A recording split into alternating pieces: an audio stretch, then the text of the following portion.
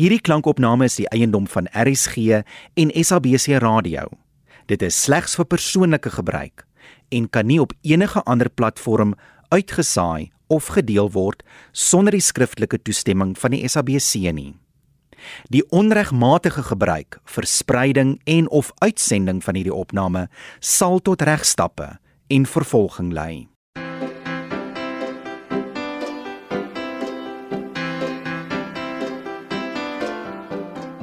RSG Drama nooi jou nou om in 'n radioteater, 'n koppie koffie of tee of jou gunsteling glasie saam met Marion Holm te geniet.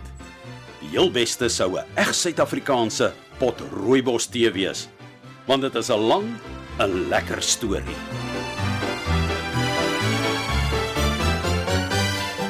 HOLMRUGGERY deur Marion Holm met Marion Holm.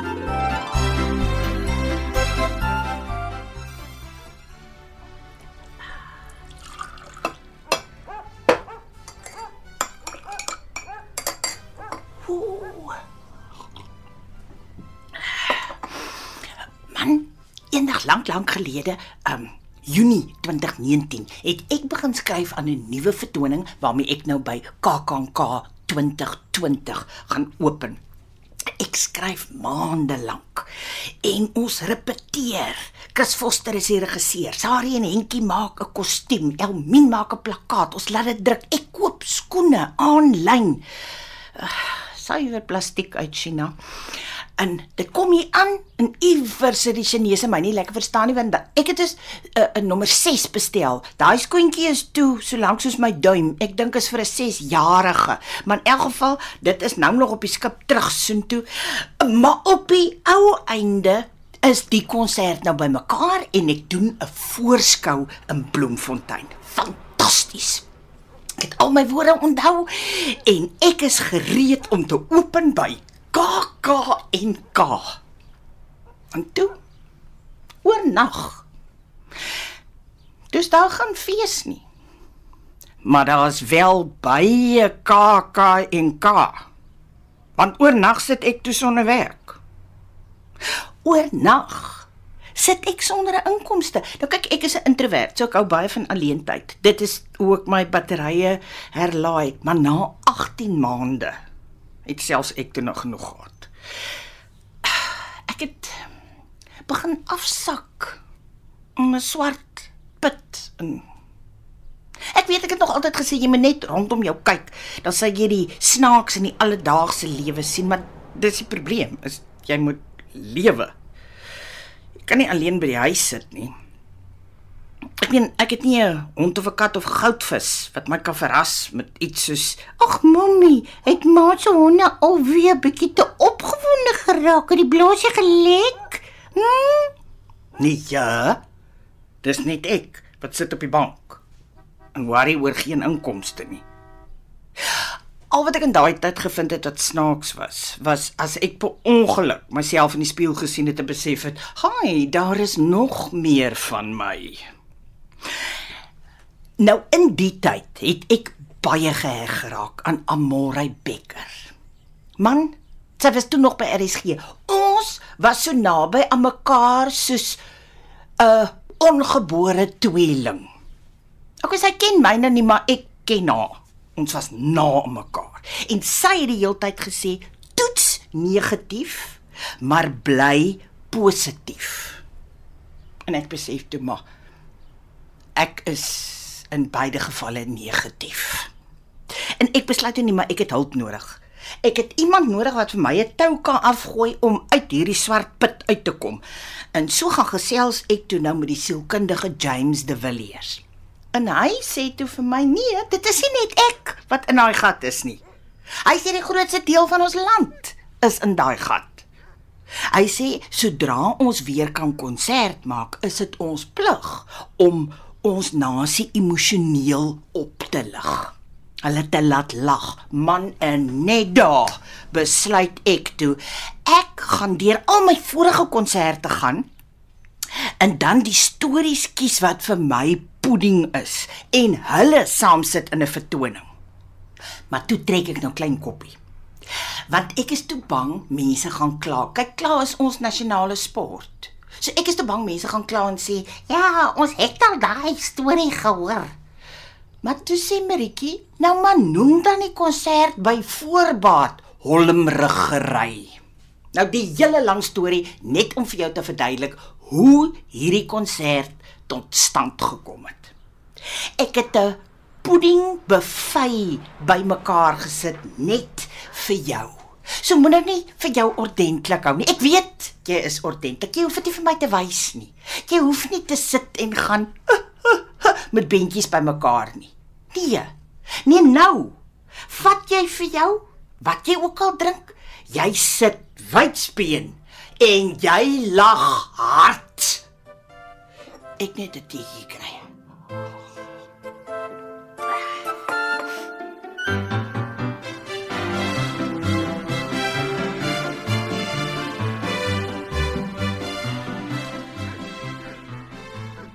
Nou soos ek toe nou deur die stories blaai, besef ek toe maar, ek sukkel al met my gewig vir die afgelope 16 jaar. Maar ek kyk na daai foto's van 16 jaar terug en ek dink by myself, mens, as jy toegeweet het wat nog vir jou voorlê, dan jy daai dit bikini gedra. Maar so het ek toe nou 16 jaar terug besluit om alles in die stryd te werp teen oorgewig. Ek het besluit ek gaan my volle gewig agter die saak van gewig verloor ingooi. En die heel eerste wat ek te doen is, ek sluit aan by 'n yoga studio. Ek het toe nog in die Kaap gebly. So ek sluit toe daar aan by 'n yoga studio om yoga te doen. En man, die mense daar is verskriklik gaaf. Die instruktrise, sy is so gaaf. Lag so lekker. In elk geval, ek sê toe nou vir haar, nou, maar ek is nou nie. En sy sê toe, kry net Mykie. En, wat sy naam? Marion, are you English? I'm English. No, are you Afrikaans?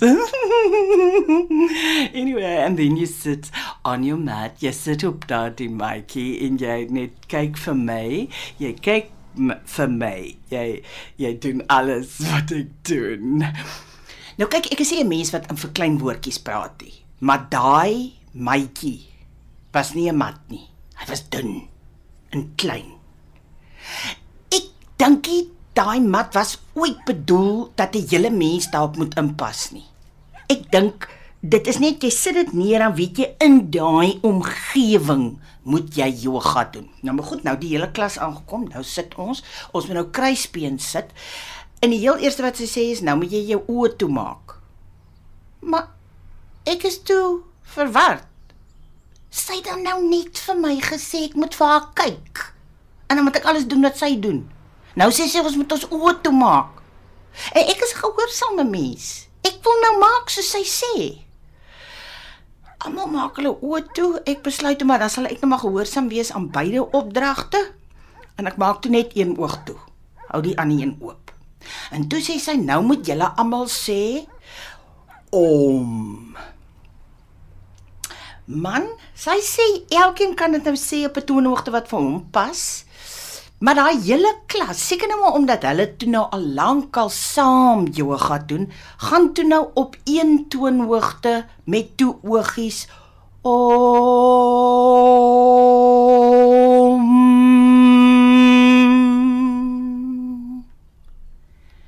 Ek dink by myself, dis 'n bietjie hoog. Maar sy het mos gesê, jy moet dit doen op 'n toonhoogte wat vir jou gemaklik is. So met die een oog oop en die een oog toe, gaan ek toe. Om.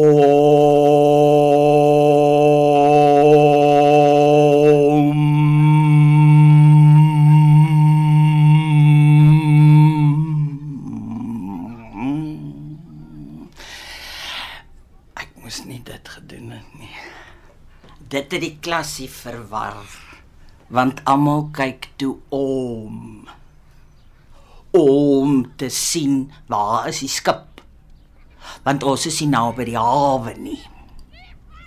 Nou, ek moes eintlik toe al geweet het, ek moet nou maar gaan, maar nie getrou in my aard, probeer ek my bes.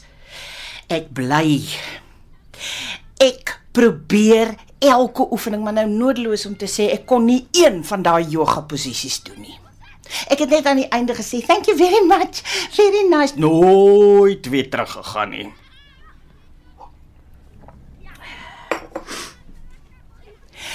Nou kyk, ek het toe nou gelees, wanneer jy jou gewig, wat jy nou oorgewig is, in jou bolyf dra, dan is jy 'n appel. En wanneer jy jou oorgewig meestal in jou onderlyf dra, dan is jy 'n peer. Maar ek besef toe, maar daar's nog 'n derde ene. As jy baie selluliet op jou bobene het, en jy dra van daai dun t-shirt materiaal, styfspanbroekies, dan is jy 'n druiwetros. En toe ek myself so in die spieël kyk, toe sien ek, maar ek is al 3.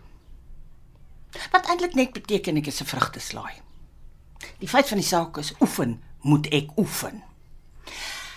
En ek dink toe by myself, maar wat? Ek kan nie draf nie, want ek het gelees in 'n boek, in 'n mediese tydskrif. Nee, nie die huisgenoot nie, dis paramedies. Nee, in 'n regte mediese tydskrif het ek gelees, jy moet 49 kg of minder weeg, as jy wil draf vir oefening. Nou, dit beteken, net 'n graad 2 kind kan draf. So ek hou toe onmiddellik op. Maar ek weet, ek moet oefen. En ek besef water aerobics. Nou ja, daarvoor moet jy nou in 'n gym behoort. Nou, toe bly ek nog in Kaapstad. Ek sluit aan by C. se Active Virgin. Man, en ek gaan koop vir my 'n uitrusting. So 'n lycra toppie met lang moue, laat ek nou die flappende boarms kan bedek, so 'n lycra broek tot by my kuite. Nou nie net om die halsskade te bedek nie, dit is eintlik maar om my bobene bymekaar te hou, want kyk, as ek daar skiet gee, dan sprei my bobene soos mosbaldeeg. En boor dit toe nou 'n swembroek. Kyk, ek moet die swembroek aantrek, dat as mense nou verby die swembad stap, hulle sien, ek bedoel om in die water te wees, dat hulle my nou nie kom red nie, want hulle dink ek het ingeval nie. En ek het vir my 'n vreeslike groot handdoek gekoop. Man, want ek besef toe, ek moet nou van die kleedkamer af in daai gym stap, tot by die swembad, the walk of shame, en ek koop toe so 'n groot handdoek, dat die Resenkewiet 6ling daarin kan pas, so oud soos hulle toe was, en dit was 26. Daai donderdagoggend 8:30 toe staan ek gereed in die swemarea vir my 9 uur water aerobics klasie. Ag, maar kom ek hou dit kort en sê net vir jou. Ek het nooit weer teruggegaan nie. En toe,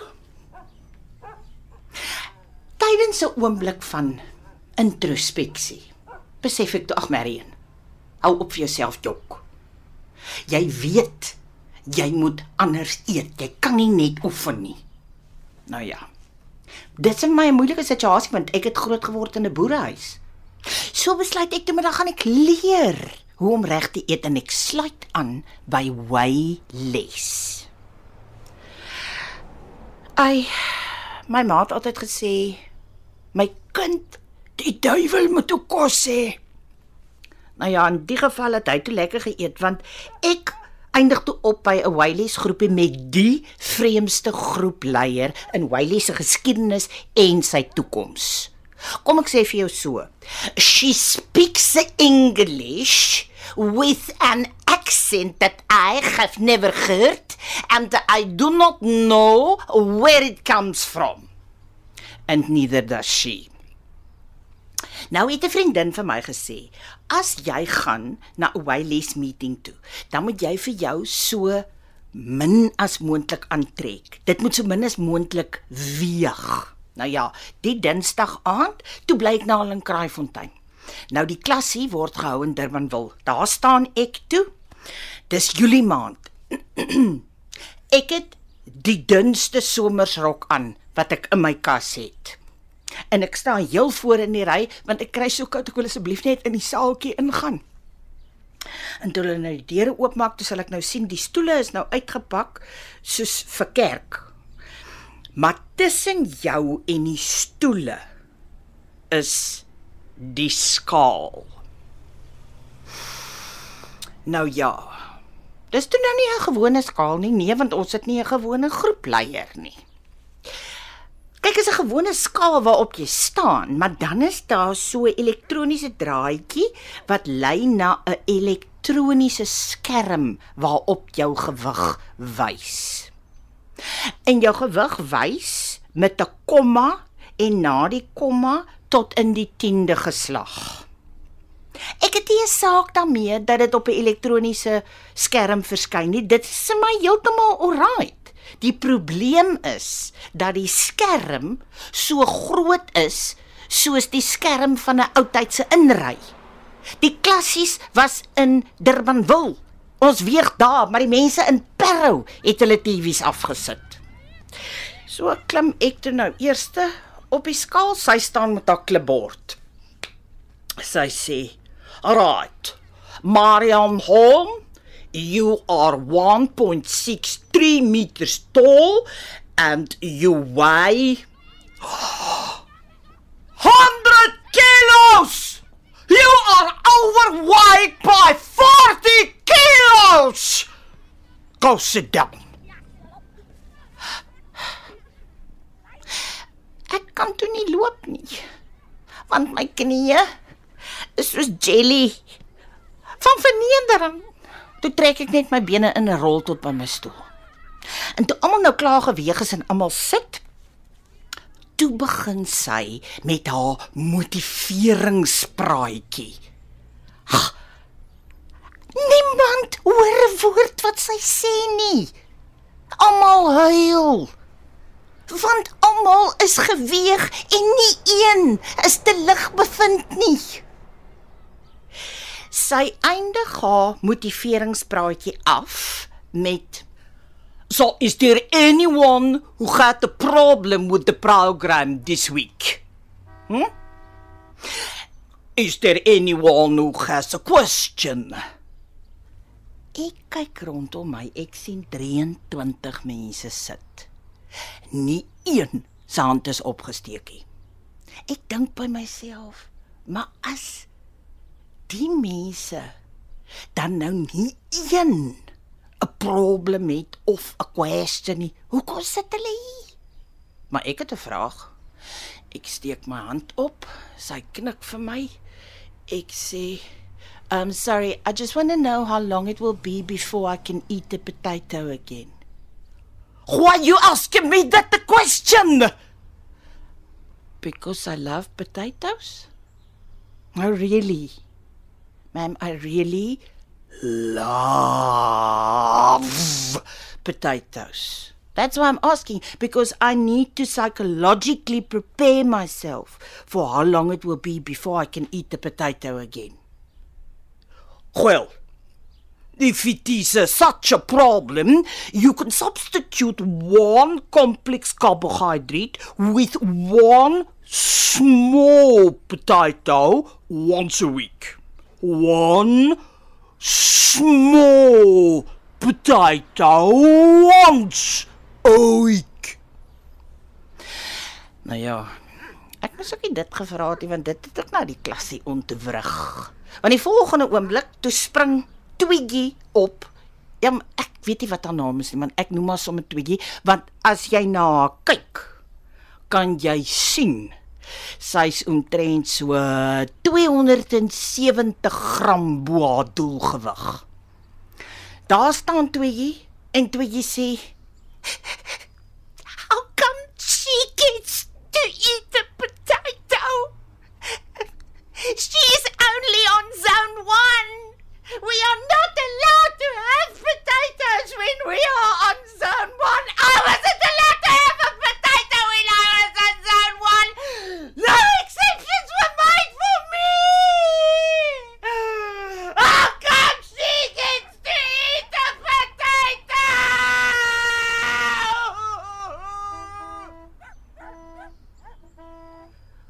My twee oë so groot soos pierings. Maar ek sit doodstil.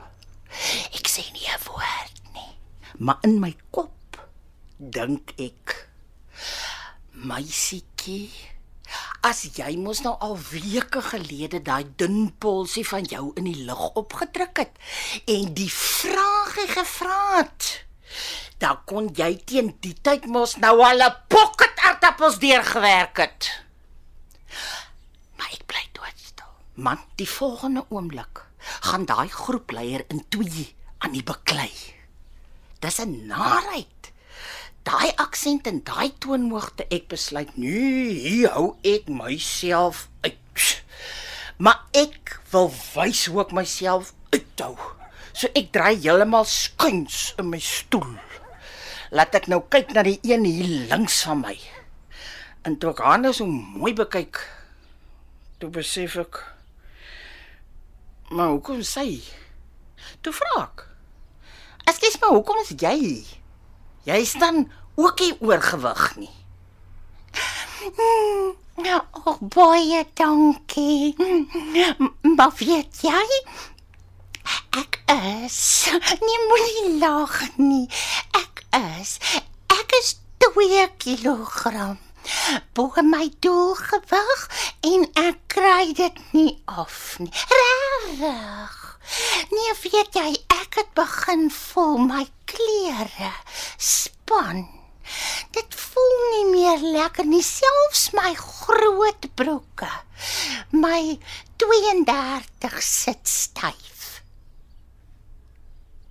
Ekskuus. Het jy nog gesê 32? Nee, ek vra net. Want in daai geval het ek vir jou raad. Koop vir jou groter klere. Ja, ek moes ook nie dit gesê het nie. En dit ontwrig toe ook die klasie, want sy lag toe. Sy lag lekker soos ek af hou, so uit haar maag uit. Maar niemand is toe daan gewoond nie. Niemand het blykbaar al van tevore in daai klasie gelag nie. So die groepleier kom direk na my toe en sy sê, "What did you decide to her? What did you decide to her?" Man, maar ek is onmiddellik in sap A. Niksie, juffrou. I mean nothing, miss, sis. Oh, not sis. I mean missus. Hi, look at the time. Sorry, have to go. Okay, thank you very much. Bye. Nooit weer teruggegaan nie.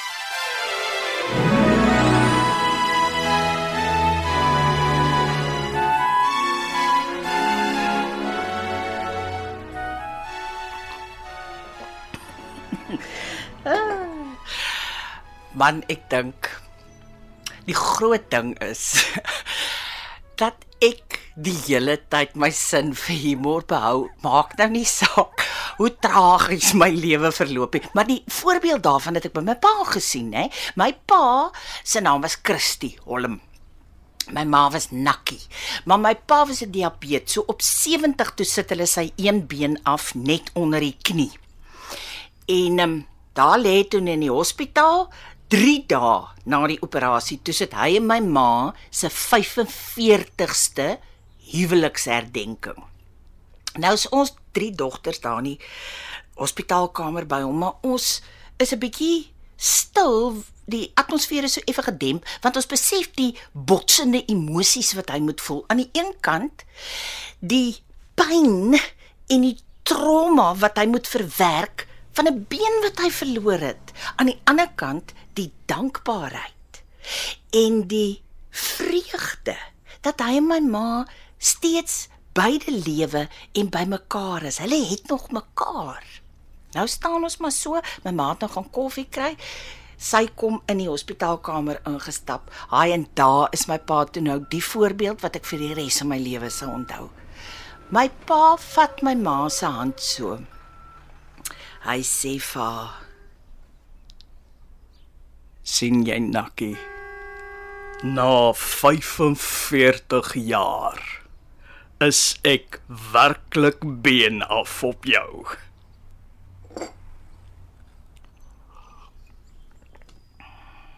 Ja, my pa. Kyk, as ek nou vir jou sê, ek gaan dit vir altyd onthou, dan moet jy weet, onthou kom nie vir my maklik nie. Nee, ja, Ek vergeet verskriklik. En ek weet, jy sit en dink dan by jouself, ja, jy vergeet ook. Nee, my vergeet is 'n ander liga. Kom ek verduidelik vir jou. 2016 het ek so 'n hele klomp mediese probleempies gehad. Nou, een daarvan het toe nou gesorg dat ek vir 5 jaar op medikasie is. Nou, deel van die medikasie se neeweffek is dat jy vergeet. Nee, maar regtig, erg vergeet. Olimpiese spele standaard vergeet. So is ek toe nou in 20, wat was dit? Ag nee, ek maak 'n grappie. Ek maak of ek nou vergeet. Nee, dit was 2019. Toe is ek een van die beoordelaars by die Klein Libertas tiener toneelfees kompetisie. En dit het nou plaasgevind in Hoërskool Stellenbosch.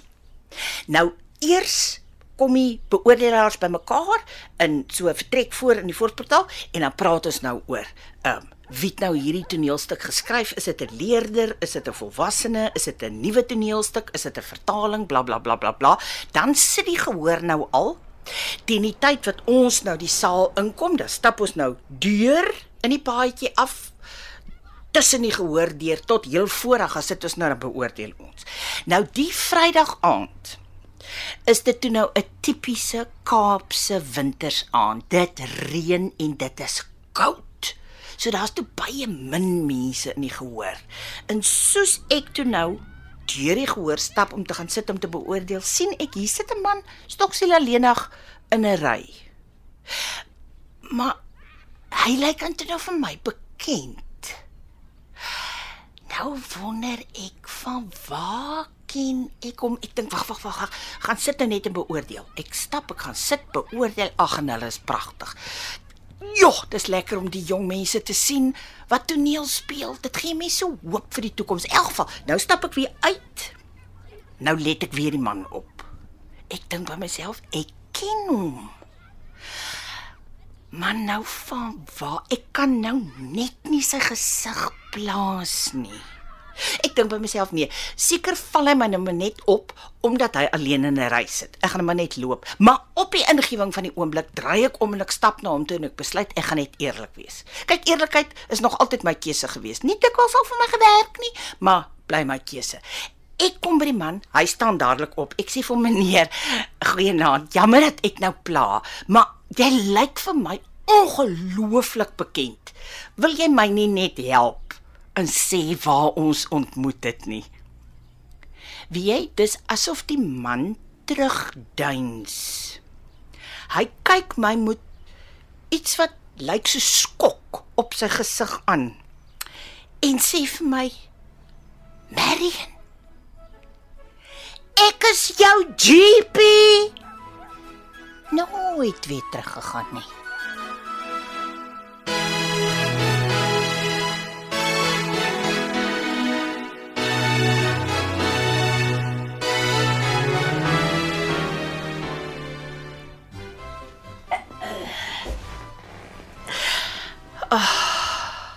Lekker sit die stoel nou. Nee, wag, vir die volgende ene gaan ek nou suiker bysit. Ek kyk, as ek oor daai ene praat, het ek suiker nodig. Ek en Nathaniel is al maats van dit ek 10 jaar oud is. En hy vergeet niks nie. Hy skryf ook nie goed neer nie.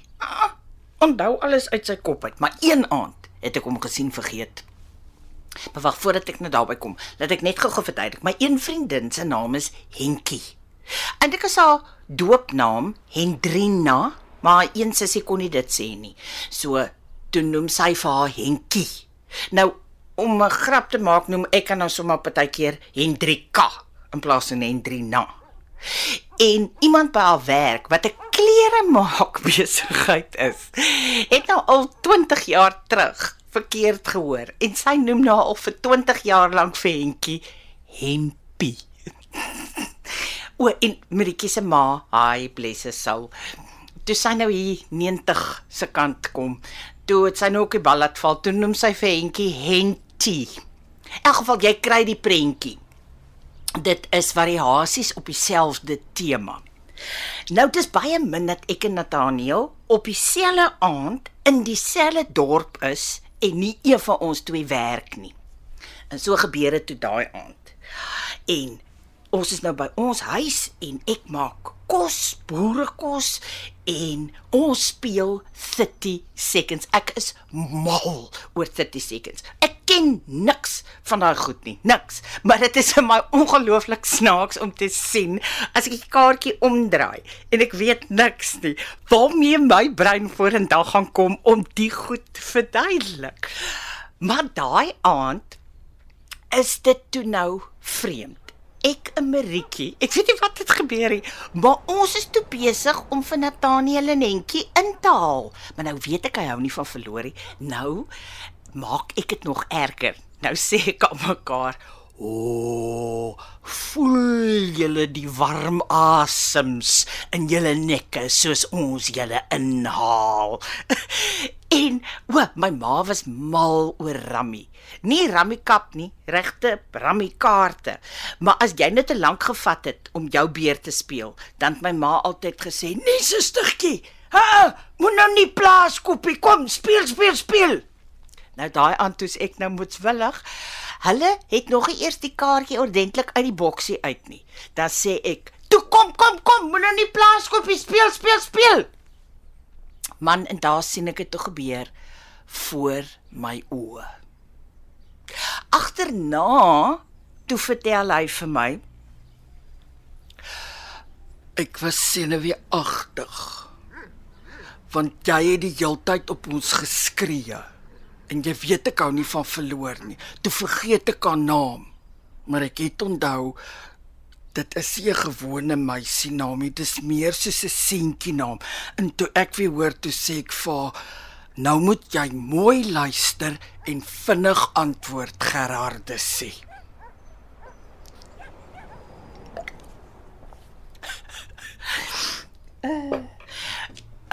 Brietjie se oudste broer, Pieter Rousseau, kap hy net so baie laat lag met sy stories. Maar die goed is alles die waarheid, né? Nou, Pieter Rousseau bly in Montetjie. En hy het 'n vriend daar, wat een keer 'n jaar sy beeste vat Woester toe. Dan gaan Pieter nou saam, dan hulle nou 'n mannedag. Maar voordat hulle nou die lang pad van Woester af aanpak terug Montetjie toe, gaan eet hulle nou altyd eers 'n steak by die Spur. Nou vertel Pieter vir my, daai dag sit hulle toe nou, en hulle kelner is so 'n 20-jarige jong seun, sekere man, 20, vir my is dit nou al 'n kind. In elk geval, blonde hare, blou oë, pragtig aangetrek. Nou sê hulle wil asseblief elkeen so 'n groot rampsteak hê. Kelner is weg, en na rukkie kom kelner terug en hy sê, Oom, ons het nie ramp nie. Pieter kyk die kind met ongeloof aan en sê, Boeta,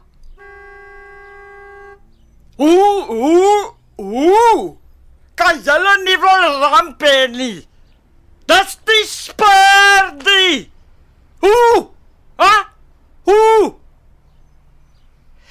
Nou kyk, ek was nie daar nie. Ek weet nie of die jongman se ego te groot was, dat hy nie wil vra vir enige iemand nie, en of hy te bang was vir die chef, ek weet nie. Maar jongman bly stil staan en sê, Oom, ons het nie ramp nie, want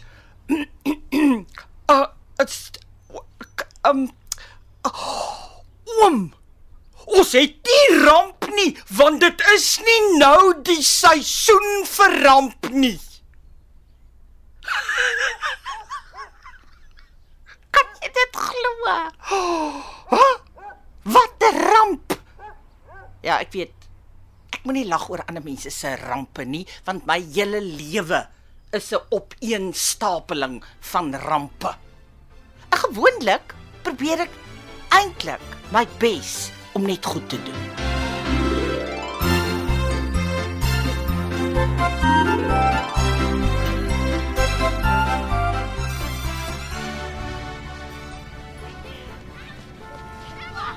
Waar ek bly is nog nie taxi ranks nie. So die mense wat vir die mense in ons buurt in hulle huise en tuine werk, moet 7 kilometer stap van die taxi rank af werk toe en vanmiddag weer 7 kilometer terug. Weet jy hoe ver is dit? Nou, as ek ry en ek sien 'n antie stap, dan dink ek altyd, sal ek verbygery het as dit nou my ma was? En met die hou ek aan nou stil en dan vra ek nou, wil sy 'n lift hê taxi rank toe en niemand het nog nee gesê nie. Almal sê ja, almal is dankbaar en weet jy hoeveel kere is ek al geseën en gebless. Maar ek het nog nooit 'n man 'n lift gegee nie. Ja, ek weet. Nie alle vrouens is engele nie. Ek weet, hy het 'n melkrit gelewe. En ek weet nie alle mans is boewe nie, maat Makandi. Ek weet. Maar ek het by myself so gedink, as 'n vrou in my kar inklim en sy is 'n boef, dan sal ek op 'n manier vir haar kan seermaak. Al is dit emosioneel. Maar sy sal uit eie vrye wil uit my kar uitklim. Maar sê net maar ek laai 'n man op en hy's 'n boef. Nou ja, dan is ek eenvoudig in die poef. So ek het nog altyd net anties 'n lift gegee taxi rank toe, maar toe nou die een aand ry ek na die boer toe. Dis Margriet en Jurg se teaterrestaurant daar in Durbanville. Nou sit so sterk skemer, jy weet daai laaste blou wat nog in die lug hang. En daar sien ek 'n swart man draf op die sypaadjie en ek besef onmiddellik, daai man het die hele dag in iemand se tuin gewerk. En nou los hulle hom net. Hy moet hom maar self sien en kom klaar om by die taxi rank uit te kom voor die laaste taxi vertrek. En ek dink by myself, maar dit is ons nie reg nie. Dit is ons nie reg nie. En ek besluit ek gaan hy man 'n lift gee. As hy dan nou 'n boef is, nou ja, dan gaan ek nou maar die poorte in met 'n panga, maar ek gaan vir hom 'n lift gee. En ek hou stil, ek draai daai kant se venster af en ek sê, goeienaand, wil jy 'n lift hê taxi rank toe? Die man kyk in by die venster, hy buig so, hy rus so met sy hande so op sy knieë en hy sê, baie dankie, ek waardeer jou hart, dis baie mooi, maar ek bly eintlik net daar, sien jy die geelhuis? Ja, ek draf net vir die oefening.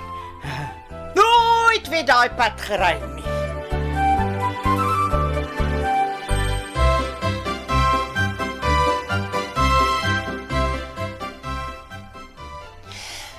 Mense vra baie vir my, waar kom ek aan my stories? Weet jy, die waarheid is, ek kom nie aan die stories nie, die stories kom aan my. Nee, regtig, 1986, toe begin ek te werk by Kruik, die destydse Kaapse Raad vir Uitvoerende Kunste. En ek en 'n vriend van my gaan die dag brood koop. Nou, hoekom is dit twee van ons? Want die bakkery is teen 'n bult. En my kar was 'n 300 voor Christus model Renault. So die handrem het lankal nie gewerk nie. Ek moet bly sit, dan trap ek nou die briek, dan klim hy uit, dan gaan koop hy nou die brood. Maar nou moet ek net eers gou vir die prentjie verduidelik van hierdie vriend van my. Dis 1986. Dis nou ons eerste jaar uit universiteit uit. So hy gee nou volkome uiting aan sy kreatiwiteit, sy kunstigheid en sy sensitiwiteit.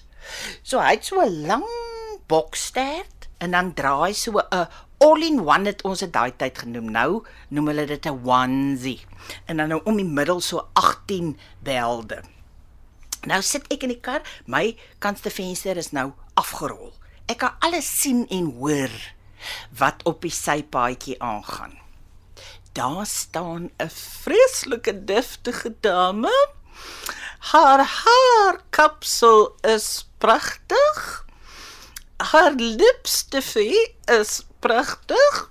Haar parels is pragtig, maar aaklige facelift.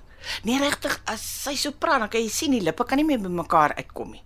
Maar sy staan en sy kyk nou hoe hierdie apparition van 'n vriend van my verby haar mins, en net die kan jy hoor hoe haar kakebeen op daai sypaadjie val.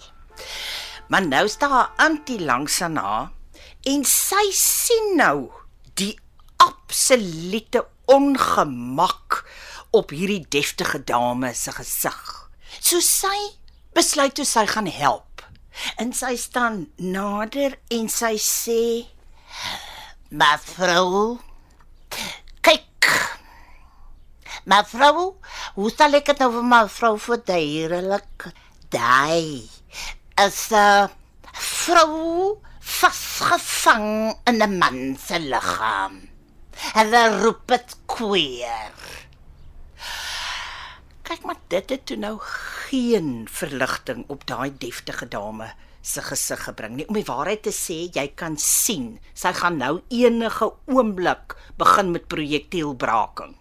So die auntie wend toe 'n laaste poging aan. Mevrou vrerig, nie te worry nie. Cause why die? Is hy aansteeklik nie? Kyk, ek moet vir jou sê, daai auntie is my hero. Veral deesdae dink ek baie aan haar. As die mense so beklei, dan dink ek op myself, ek wens ek kon nou vir hulle sê, daai is hy aansteeklik nie.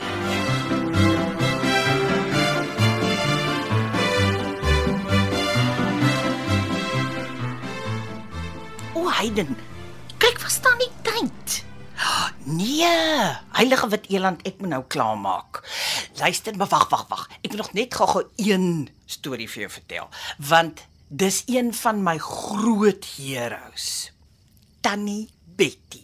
Tannie Betty is 85 jaar oud en sy bly in die strand in 'n aftreeoord. Maar voordat ek nou verder gaan, moet ek net gou vir jou die prentjie verduidelik. Jy moet die prentjie kry. Tannie Betty het so 'n nou mondjie. Sy lyk vir my 'n bietjie soos 'n kokatiel. En dan nou die handjies wat nou so arthritis het, dat die vingerpunte so afbuig. Dit lyk vir my nou soos kokatielvoetjies. En dan as die tongetjie nou so uitkom terwyl sy lag. Man, dit lyk sy vir my pure kokatielietjie. Maar so is Tannie Betty een van daai mense wat sy is net altyd gelukkig. Maar nie aangesit gelukkig nie. Hallo! Nie so nie. Sy's net rarig gelukkig. As jy in haar teenwoordigheid is, nê, dan haal jy dadelik so diep asem. Jy voel so ontspanne, jy voel haar liefde, haar tevredenheid, haar innerlike vreugde en tevredenheid. Toe vra ek vir haar eendag, Tannie Betty, hoe kry Tannie dit reg om altyd gelukkig te wees? My kind, hoor nou wat ek vandag vir jou sê. Jy moet self goed doen wat jou gelukkig maak. My kind, as jy wag dat iemand anders jou lewe gelukkig maak, dan gaan jy wag tot die wederkoms. As ek moet wag dat my kinders kom kuier om my gelukkig te maak, my kinders gaan dit net bitter wees. So hoor my, jy moet self goed doen wat jou gelukkig maak. Kyk, ek en die oomse ding is mos rugby. Nee, ons kyk dit op die TV nie. Jy ry tot by die veld. En dan kyk jy dit daar. Dit maak my gelukkig. Tannie Betty, ja, maar die oom is ons nou laas jaar oorlede. Tannie, so hoe maak Tannie nou? Nou gaan kyk ek alleen rugby. Tannie is 85. Hoe gaan kyk Tannie alleen rugby. Ek weet nie hoekom jy so geskok is nie. Ek het mos 'n dryfliksens en die pad is mos klaar gebou. Tannie, ag kom wees eerlik met my, dit kan mos nie so maklik wees nie. Nee my kind, ek het nie gesê is maklik nie, ek het net gesê ek doen dit. Nee my kind, op 85 is niks meer maklik nie. Party oggende dan raak ek wakker en pyn my lyf so ek wil eintlik heel dag in die kooi bly. Maar dan sê ek vir myself, nee Betty, kom, staan op. En weet jy kind, ek was nog heel my lewe lank baie gehoorsaam. Daar staan ek op en weet jy, dan moet ek nou heel eers vir my aantrek, want ek sê my pyjamas bly, gaan ek weer terug kooi toe. So, ek dra mos nou deesdae langbroek. Nee, weet jy kind, ek was 3 dae hier in die strand. Toe sien ek hoe die wind waai. Toe besluit ek, nee Betty, jy kan nie meer rok dra nie.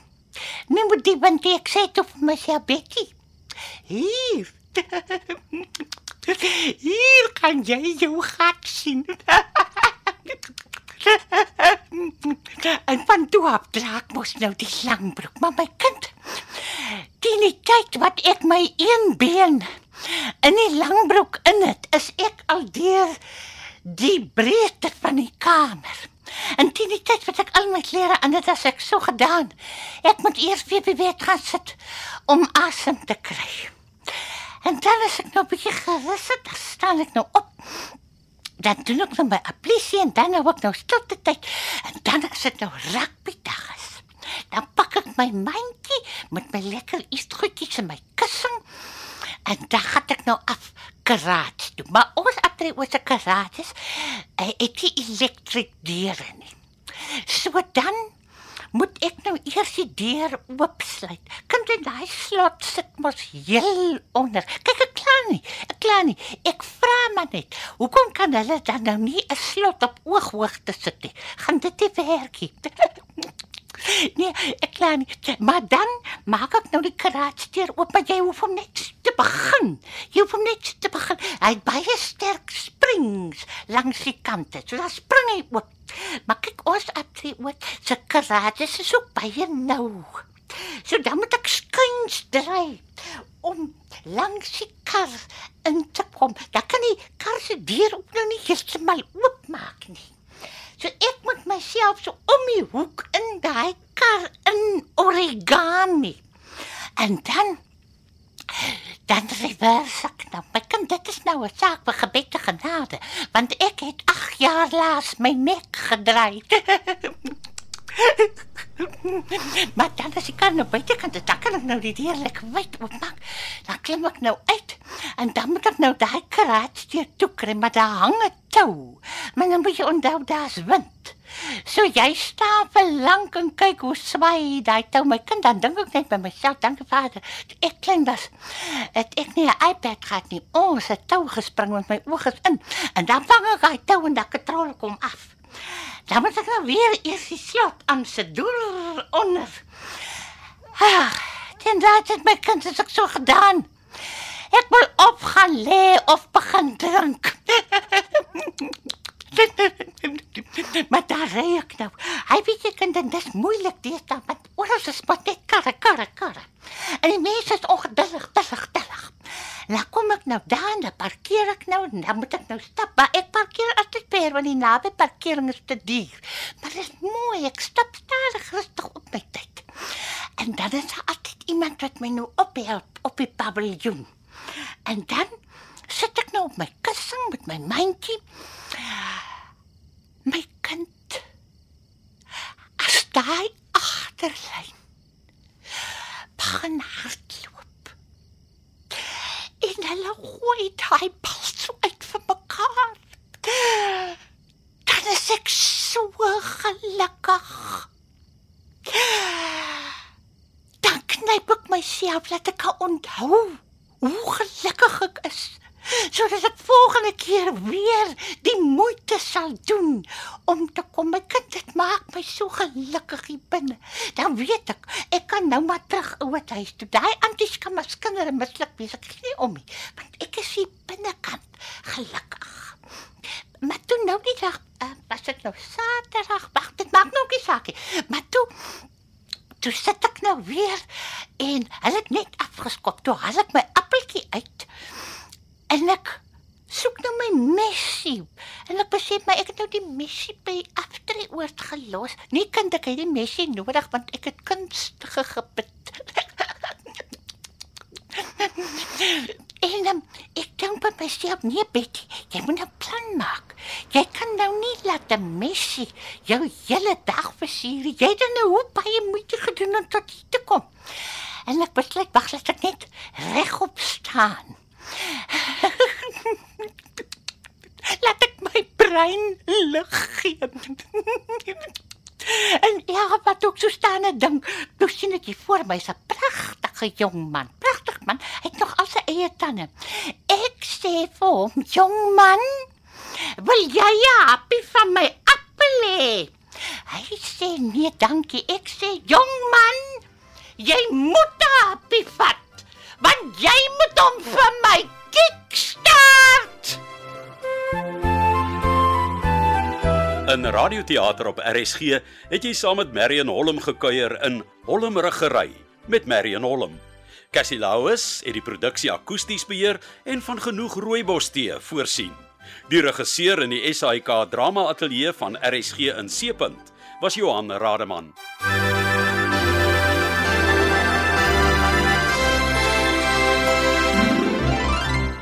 Hierdie klankopname is die eiendom van RSG en SABC Radio.